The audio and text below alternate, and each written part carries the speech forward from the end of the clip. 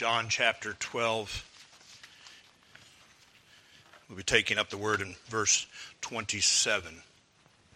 Stand together for the reading of God's word.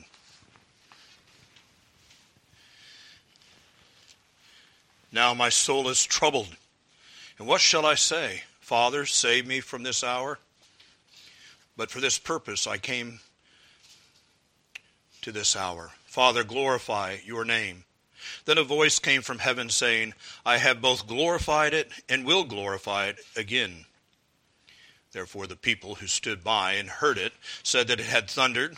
Others said, an angel has spoken to him. Jesus answered and said, this voice did not come because of me, but for your sake. Now is the judgment of this world. Now the ruler of this world will be cast out. And I, if I am lifted up from the earth, will draw all peoples to myself. This he said, signifying by what death he would die. The people answered him, we have heard from the law that the Christ remains forever. And how can you say the Son of Man must be lifted up? Who is this Son of Man? Thus far the reading of God's word. Let's pray together. Father, we do ask you to bless that which you have appointed, the preaching of your word. Father, we pray that you would give us attentive hearts and minds, that you would give us ears to hear and eyes to see, that the Spirit who inspired the word would bless even now the preaching and the hearing of your word, that Christ would be glorified, and that we would be built up in our most holy religion for the praise and glory of our God, Father, Son, and Holy Spirit. In Jesus' name, amen. You may be seated.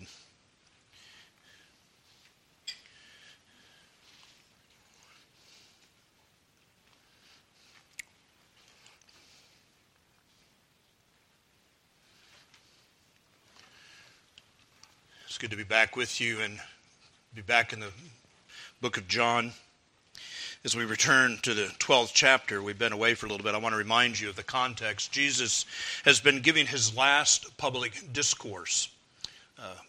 The arrival of certain Greeks coming to Jerusalem for the Passover and hearing about him, they sought him out. They came, and by Philip and then Andrew, they were brought to Christ. And then Jesus addressed them with the news that is before us. We heard 2 weeks ago of his substitutionary atonement, how that he would be lay down his life like the grain going into the soil that would bring forth fruit. Jesus said it was necessary for him in order to accomplish the will of the Father, to bring sinners to himself in repentance, that Christ must lay down his life. From this illustration, then Jesus speaks of the cost of following him. At verses 25, we heard, he who loves his life will lose it, and he who hates his life in this world will keep it for eternal life. If anyone serves me, let him follow me, and where I am, there my servant will be also. If anyone serves me, him will my Father honor. Jesus, as the good shepherd, is about to lay down his life for his sheep. What he calls his people to do as they have new life in him, he has gone before and done. Jesus continues this same discourse. We interrupted from 2 weeks ago. We will have more interruptions, but we need to remember this is one discourse that Jesus gives on this occasion. It's the same, at the same occasion, with the same purpose and the same overall content. This discourse will continue to the end of the chapter. This morning we're going to hear the voice of God that addressed his Son and the people who are present. We hear the voice of the Father sound like thunder. We're going to use 4 main headings this morning. The Son submits to his Father, the Father's promise then to his Son, and the glory of the cross, and then we'll consider spiritual blindness. We begin with the Son submitting to his Father in verse 27. Now my soul is troubled, and what shall I say? Father, save me from this hour. But for this purpose I came to this hour. You remember that we encountered word earlier, the great turmoil that was in Jesus as he approached the grave of Lazarus, and how he was deeply moved within at the realities of sin, death, and the grave, and the evil that Satan had visited upon the sons of Adam. And it was violent emotion within him a sanctified, holy emotion, and yet a great emotion. And here we see something again, a deep emotion, something deep within Jesus. My soul is troubled. He's approaching his own death, and as he considers that terrible event, with all of its complexities and eternal consequences, he cries out. Now, when he says his soul, he's speaking of his whole being. It's not like he's just got this little part within that's troubled. A soul in the Scripture often refers to the whole of the man, the whole of the individual, the whole of the person. And thus we could translate, my soul is troubled, to say, I am troubled. He is troubled in his whole being. We are embodied spirits. We have the inner man that lives in the outer shell of the flesh. And even so it was for Christ, who was fully God and fully man. And he, as the Son of God, in his humanity, is about to go to the cross and to die. He would soon be that ransom for many. And so he's troubled. The word, it means a great and mighty disturbance within. More than we might ever know. We get troubled and stir up about many things. We can have violent anger and deep passions and sorrows within, but this is much more. And this has been building within him because the hour has now come. He's approaching the time of his sacrifice, and it's become much more intense. The hour when the spotless Lamb of God will lay down his life. He will take on the sins of his people, all the filth and the corruption of those whom the Father has given to him. He will take it up and he will bear it. The sins of his people will be placed on his account, an imputation where he will receive that which is ours. It will be credited to him as though it was his, and then he will die in the place of his people. And of course, then the outcome is with his sacrificial atonement, that he has satisfied the wrath of God. He's received the penalty for those sins on the behalf of his people. God then takes in credits to our account, the righteousness of Christ, his obedience throughout his days, and this sacrifice that he's made for us. It's a marvelous moment. This is the great moment in history.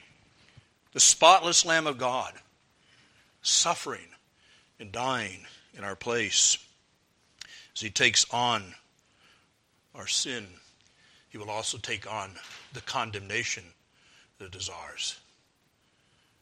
In the court of God and the justice of God, it will be necessary then that wrath would fall upon him. As Paul writes somewhere, he who knew no sin became sin. The innocent one will become guilty. And the glorious fellowship that he has enjoyed with the Father as he's walked upon the earth as the Son of Man will be broken. Now we need to understand, in his deity as the Son of God, there is no altercation, no changing of his relationship to the Father. Being fully God, one with the Father, same in substance, equal in power and glory, in his deity there is no change. You even heard me say that even as he in his humanity, as the sin bearer, is being punished, in his deity he is part of the Godhead that is punishing that sin. But in his humanity he will suffer. He who knew no sin. Let's think about that. He's spotless.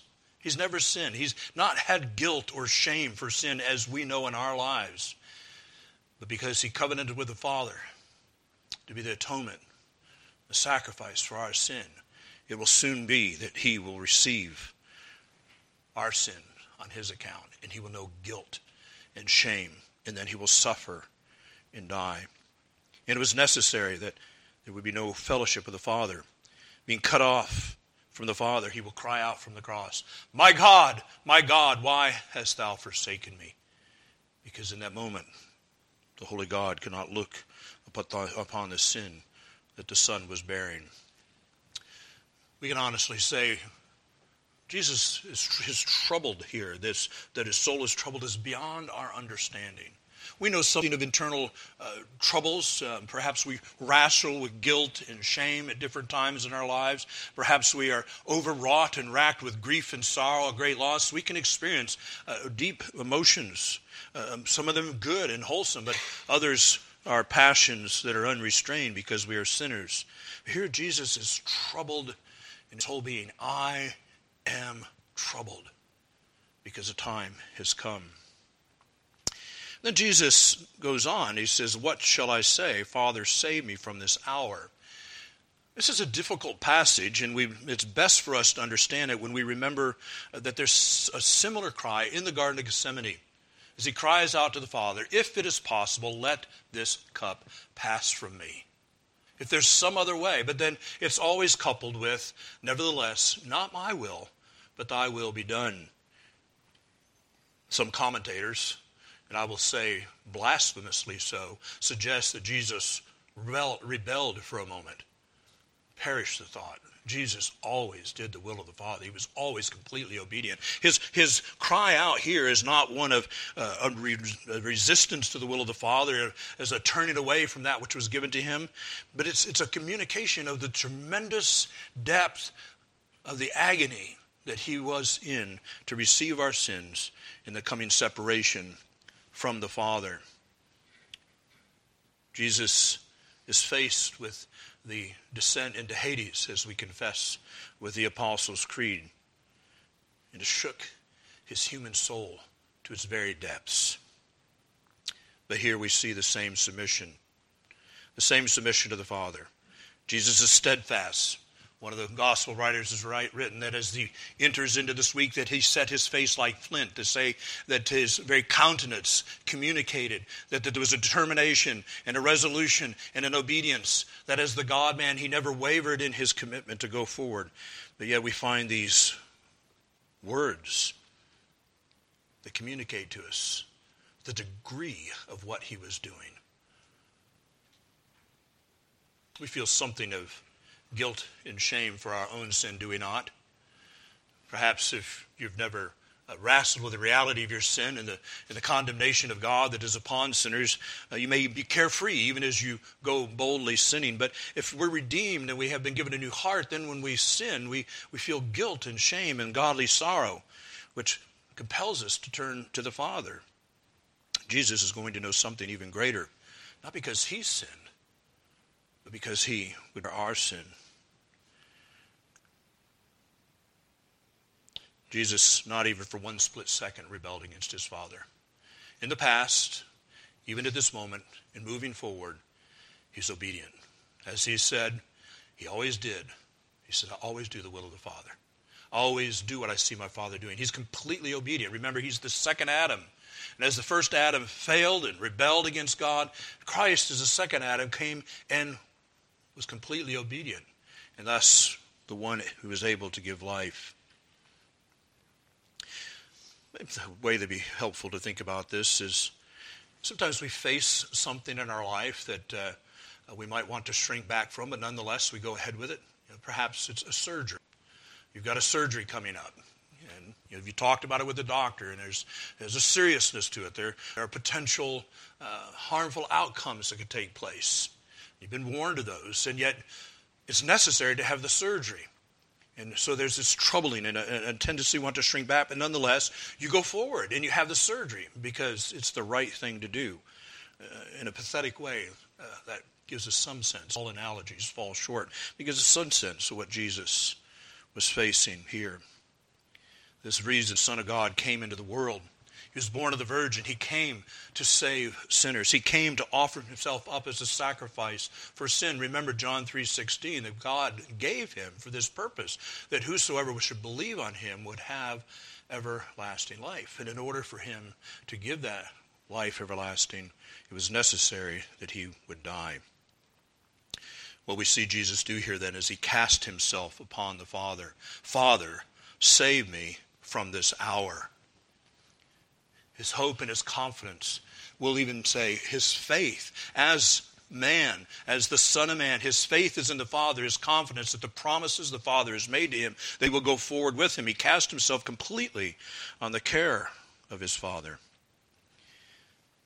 I find William Hendrickson, a Dutch theologian just a couple decades ago, does a marvelous job of capturing the sense of what is in this passage. I'm quoting now, as though Jesus prayed, Father, save me from this hour, if it be possible and in accordance with your holy will. But do not save me from this hour if this would mean that I would lose the spiritual harvest Let me just pause for a moment. Remember, he just spoke in verse 24 about the grain falling into the ground and dying, that it could bring forth fruit. Jesus understands in order to attain that which he came into the world to do, he must suffer and die. So, but do not save me from this hour if it would mean that I would lose the spiritual harvest. For to obtain this harvest by means of my voluntary death is the very purpose of my coming into the world. Hence, Father, grant that through my perfect obedience to your holy will, wherever that will may direct, and especially in suffering and death, glorify your name. He's completely submissive, regardless of the cost. It would cost him all. He would lay down his life in order to redeem a people. He will suffer the disfigurement of his outer being. He will suffer the anguish of soul, the perfect spotless lamb becoming the sin bearer. And yet he's willing to fully submit to the Father.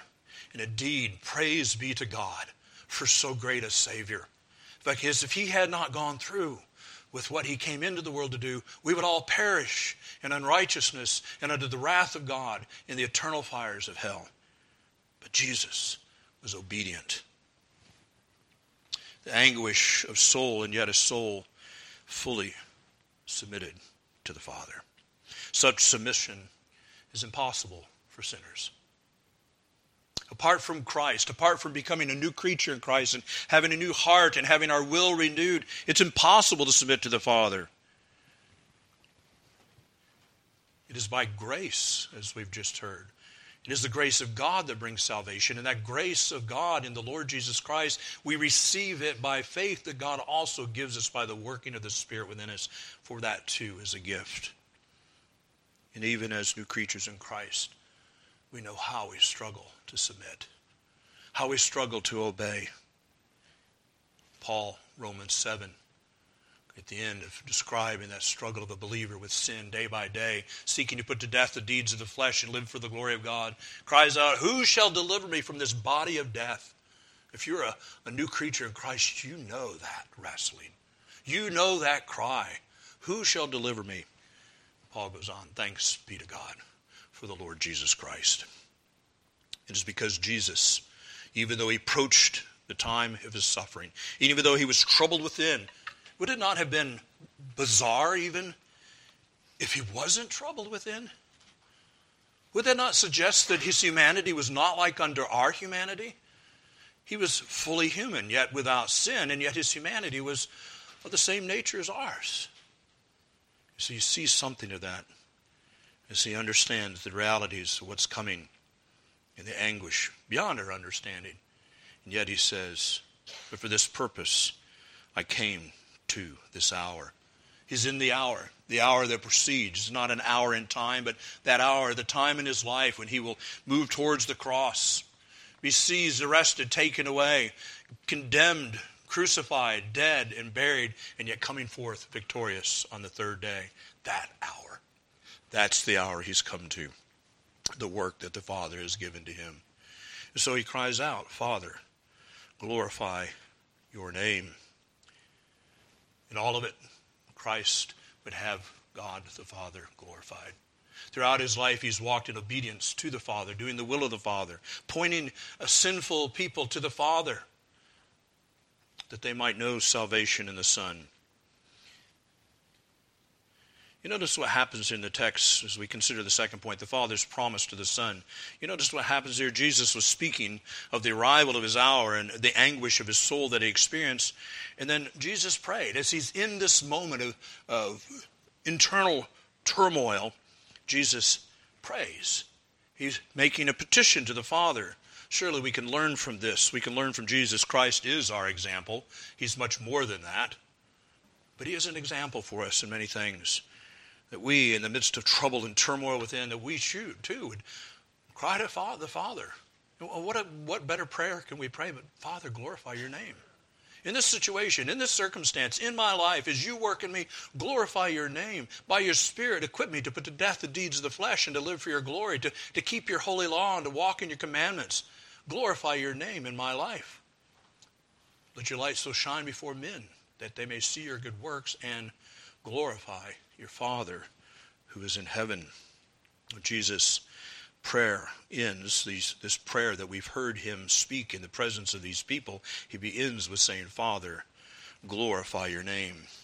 In this petition, Jesus asked that the Father, by his revelation in the Son, would cause the radiance of his majesty, that is the majesty of the Father, to be displayed so that men would be compelled to ascribe glory to God the Father that is due unto him. What happens next?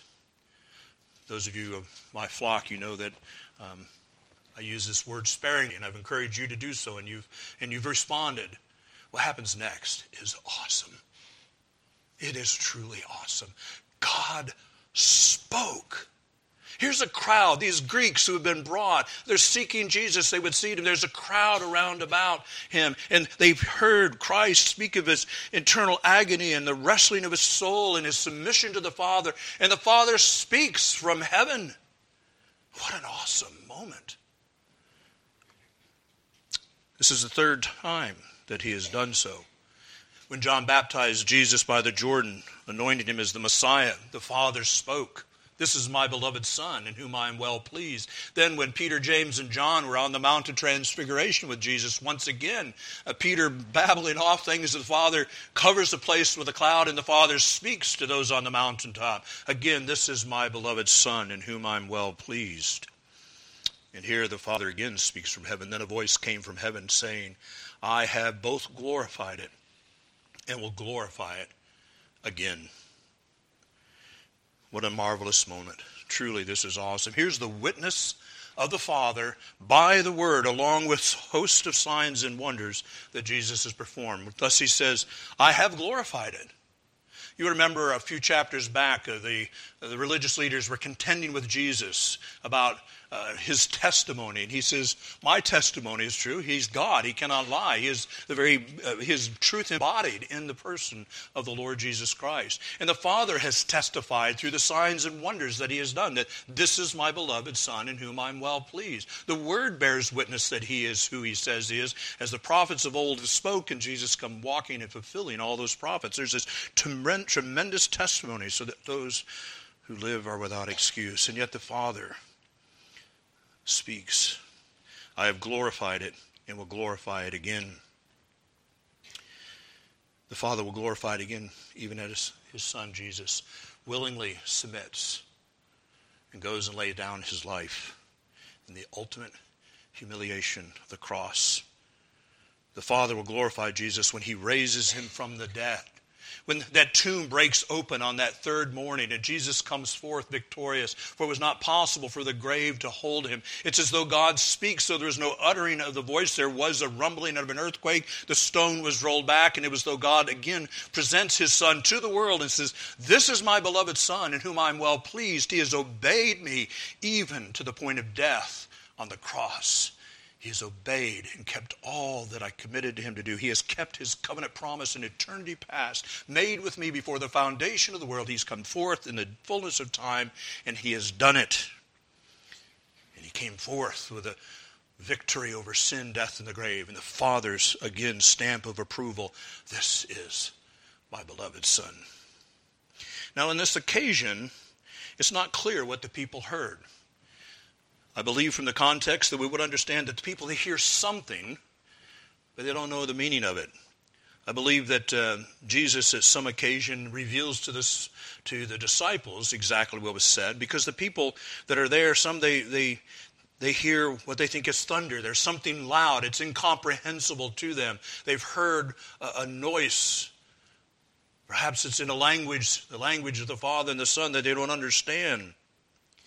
Whereas others are present, perhaps more aware of the moment, willing to acknowledge something supernatural has happened. Those who say, well, it's just thunder, they say, well, there was just a clap of thunder at this point. Just a natural occurrence, not attuned at all to the fact that God is doing something marvelous. But others, perhaps mindful of that, they say, well, an angel has spoken to him. They recognize the supernatural nature of something that has just taken place in their presence. They're willing to acknowledge something extraordinary has happened. But they did not understand the message.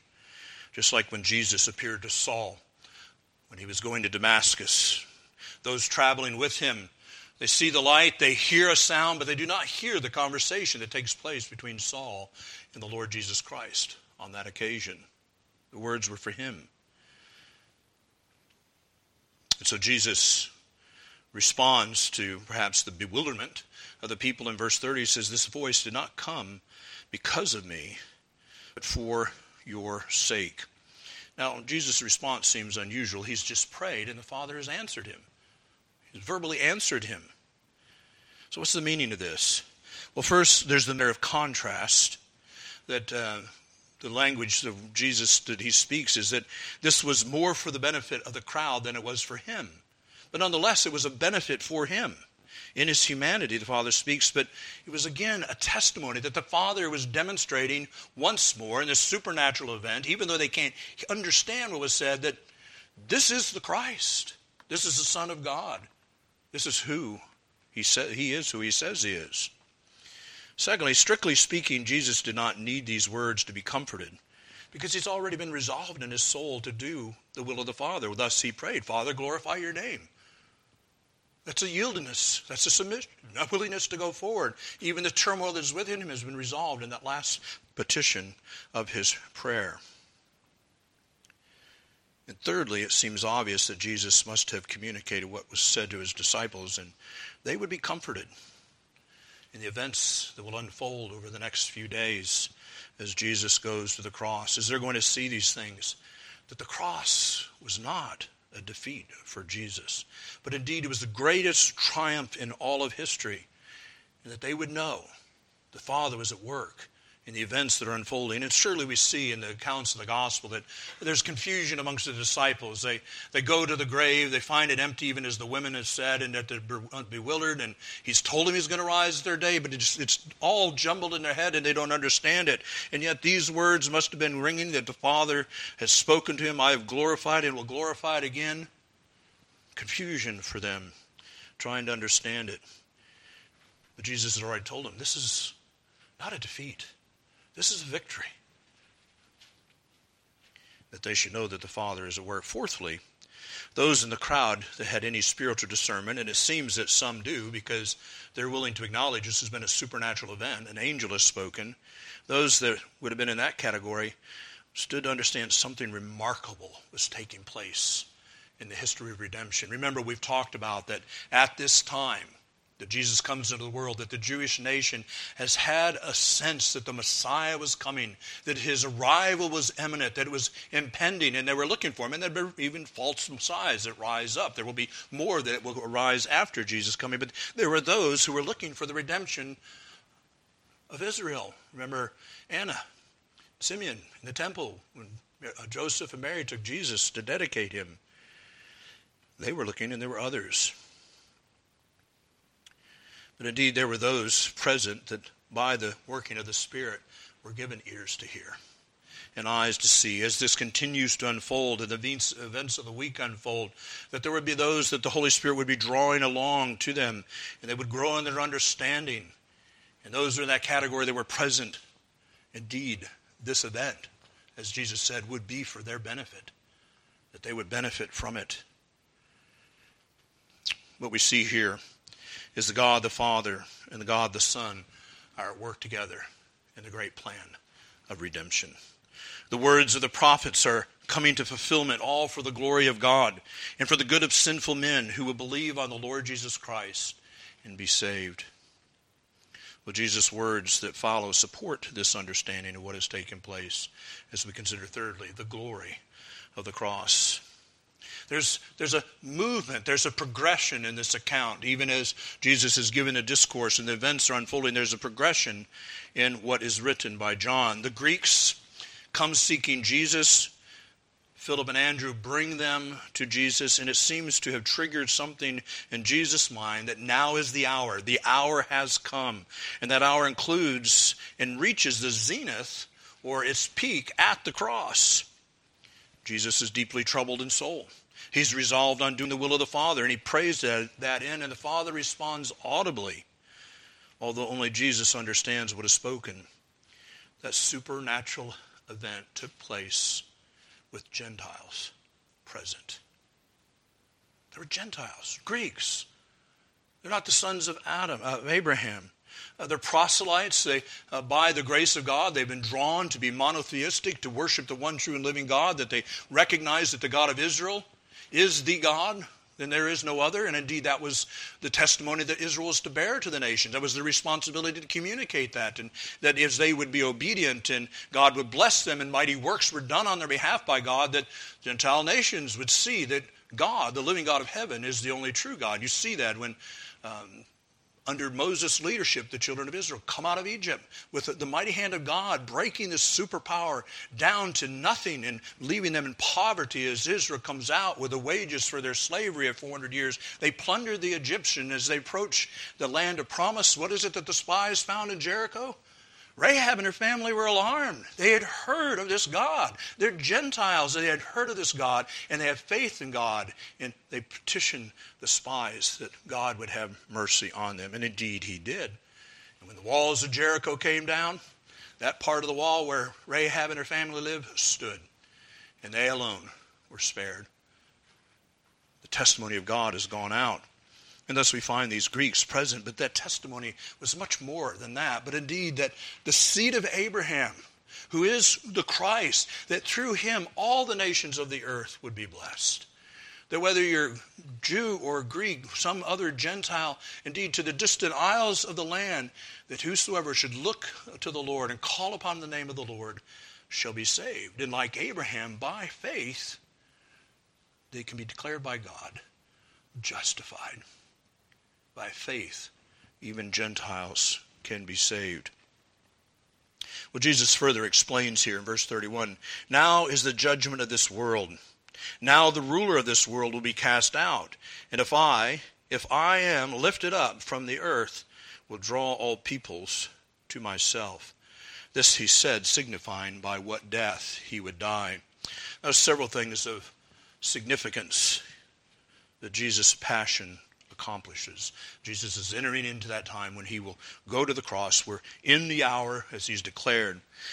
So there's several things that will take place. First, by suffering and dying, Jesus will secure salvation for sinners.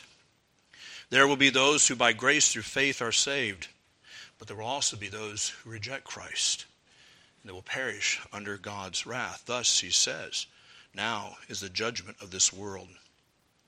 As the light of the world, Jesus will expose men's deeds. Remember back after Jesus speaking to Nicodemus in chapter 3. John records, now, and this is the condemnation, that the light has come into the world, and that men love darkness rather than the light, because their deeds were evil. For everyone practicing evil hates the light, and does not come to the light, lest his deeds should be exposed. So that's the reality. Judgment has come. Jesus comes into the world. It is the light of the world. And it exposes the deeds of wicked men. And there will be those that will run and hide. Ultimately will cry out that the rock should fall on them. But there will be others who by the working of the Holy Spirit are convicted of their sin and unrighteousness. And will behold the majesty of Christ. And will be drawn to him. All of this depends upon this hour. And so it will be in the great and final judgment of the great white throne, that men, women, boys, and girls will all be assembled before Christ as he sits on his throne, and he will separate to his right hand the sheep and to the left hand the goats. These who have walked in obedience to Christ because they have faith in Christ, and these who have rebelled and turned away from him, and he will judge them.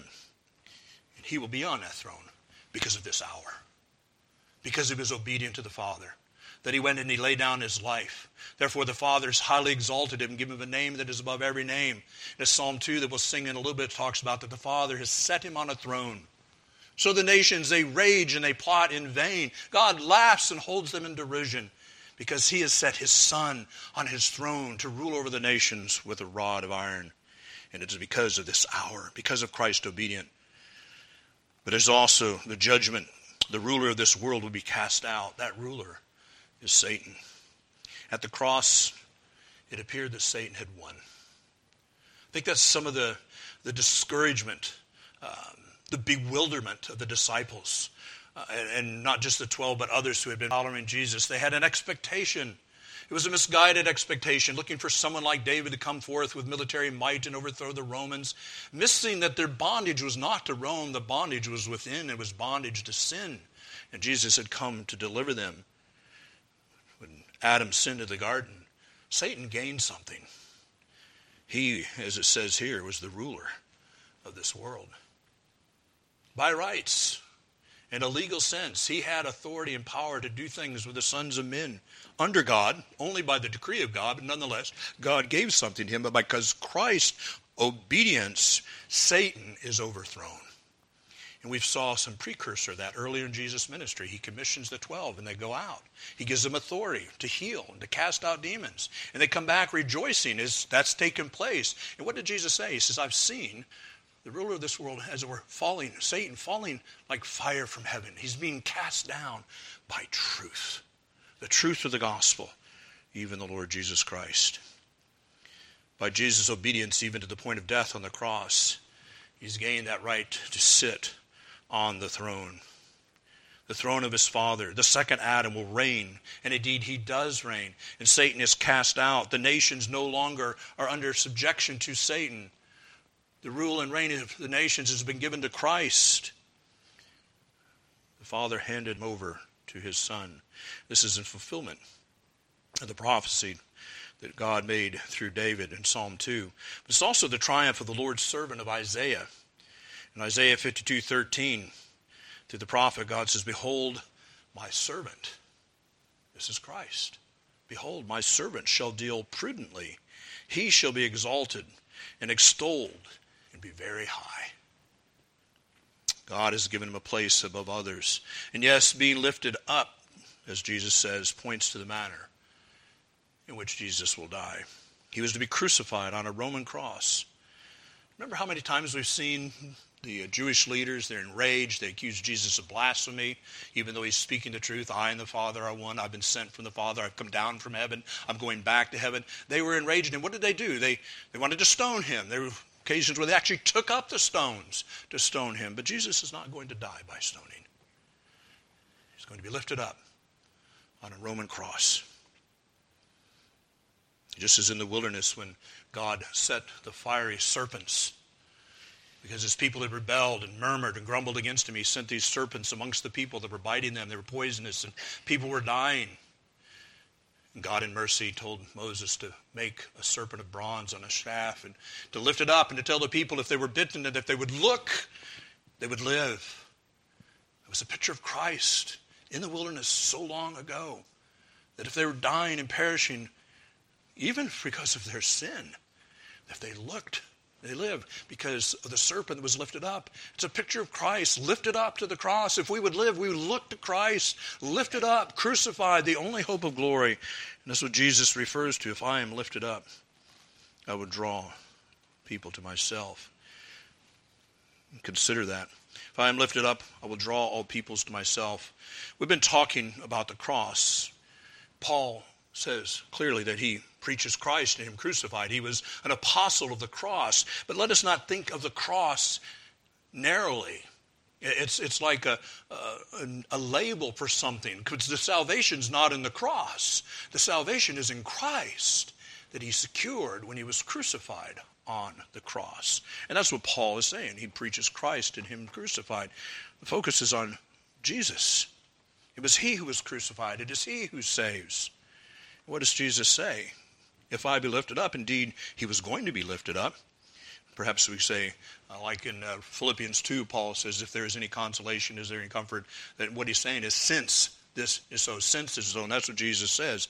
If I am lifted up, in the sense of, since I'm going to be lifted up from the earth, I would draw all peoples to myself. In John 6, Jesus says that the Father draws people. He says, no one comes to me of himself, but the Father draws him. He says, whoever comes to me, I will by no means cast out. What a comfort for sinners. If Jesus is drawing you as a sinner to himself, go with a confidence, because he has said to you, I will not cast you out. He even bids you come. Come, ye who are weary and heavy laden. I will give you rest. And so it is that God is drawing. The Father draws. Jesus draws. As he says, I will draw. The Spirit is the means by which they draw. The reality is, I'll say this again, we're like Lazarus. We're dead in the tombs. We're unable to do anything for ourselves. And if it wasn't for the working of the Spirit to draw us, we would not come. But indeed he does. So here's the beauty of the gospel. Jesus is the hope of the nations, not just the Jews. See what Jesus says? I will draw all peoples to myself.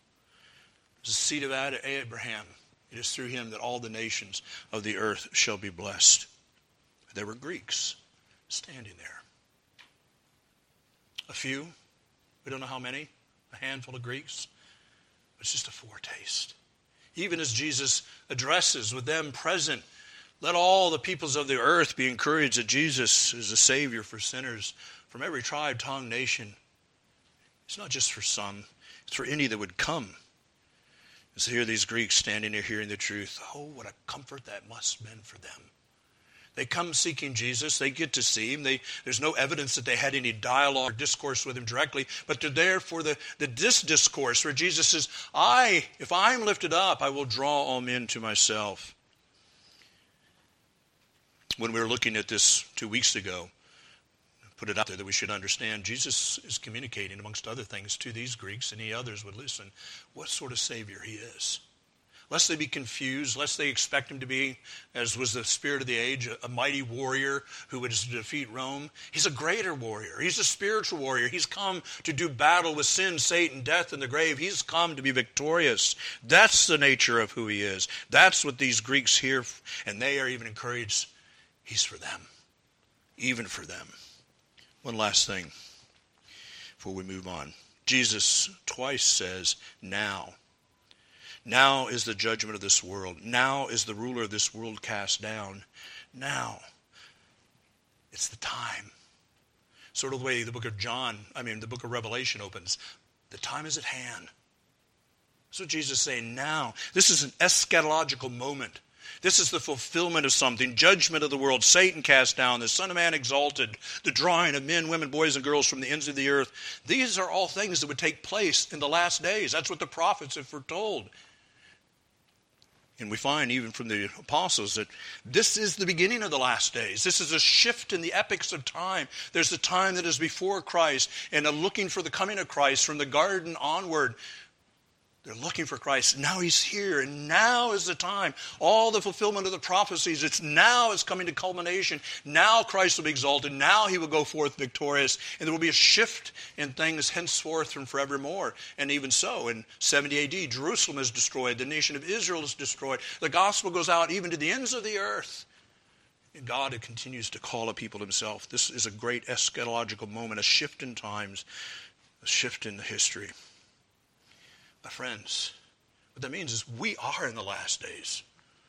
We're not waiting for the last days to begin. They begin here at this moment as Jesus went forth and altered all things. What we're waiting for is the return of Christ. What did Jesus say that would be like? Like a thief in the night. No one knows the day nor the hour. There's no signs and wonders. Like a thief comes suddenly and unannounced. Jesus says, "My coming being, and blessed is my servant, who I find doing my will when I come." Are you looking for that hope in Jesus? Are you looking for Christ's coming? Perhaps you're someone who he's calling and drawing to himself even now. Yield. Come. Call upon the name of the Lord and be saved. Perhaps you're looking at current events and you're tempted to despair. Don't despair. Jesus is seated on the throne of God, ruling and reigning over the nations. The Father has given the nations to him, and everything that's taking place is according to his will. I don't understand what's going on in our day. That's okay, because I understand who reigns. Jesus is King. He is accomplishing his purpose. It is for his glory. He is glorifying the name of the Father, and it is for the good of the church. We don't have to understand. We just need to know that he's in control.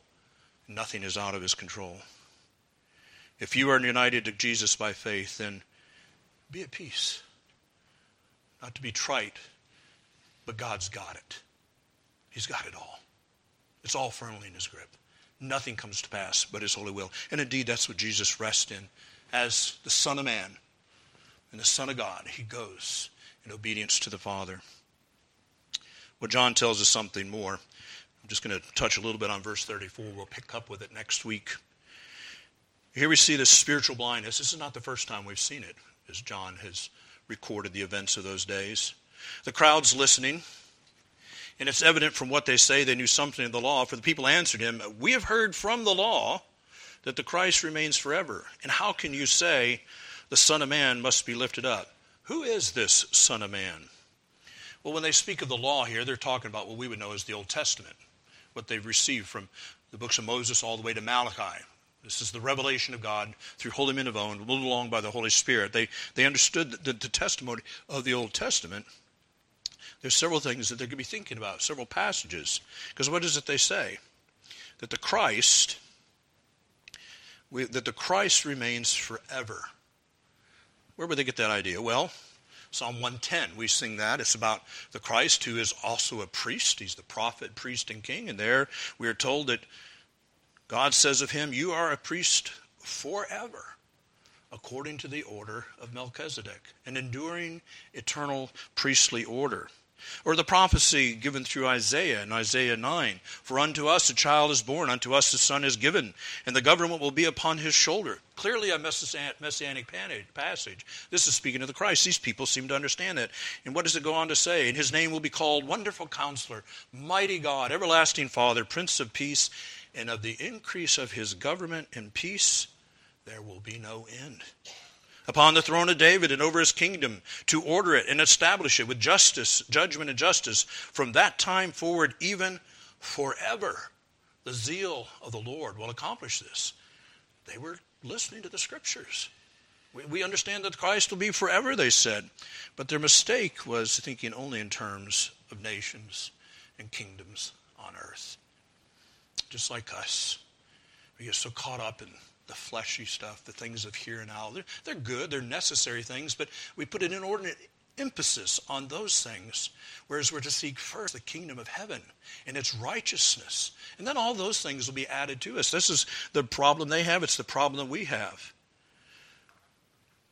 The people are connecting with Jesus' words. They seem to understand that in verse 23, he's talking about a death. When he talks about the seed being laid down, that it must die. They're having some understanding. He's talking about himself.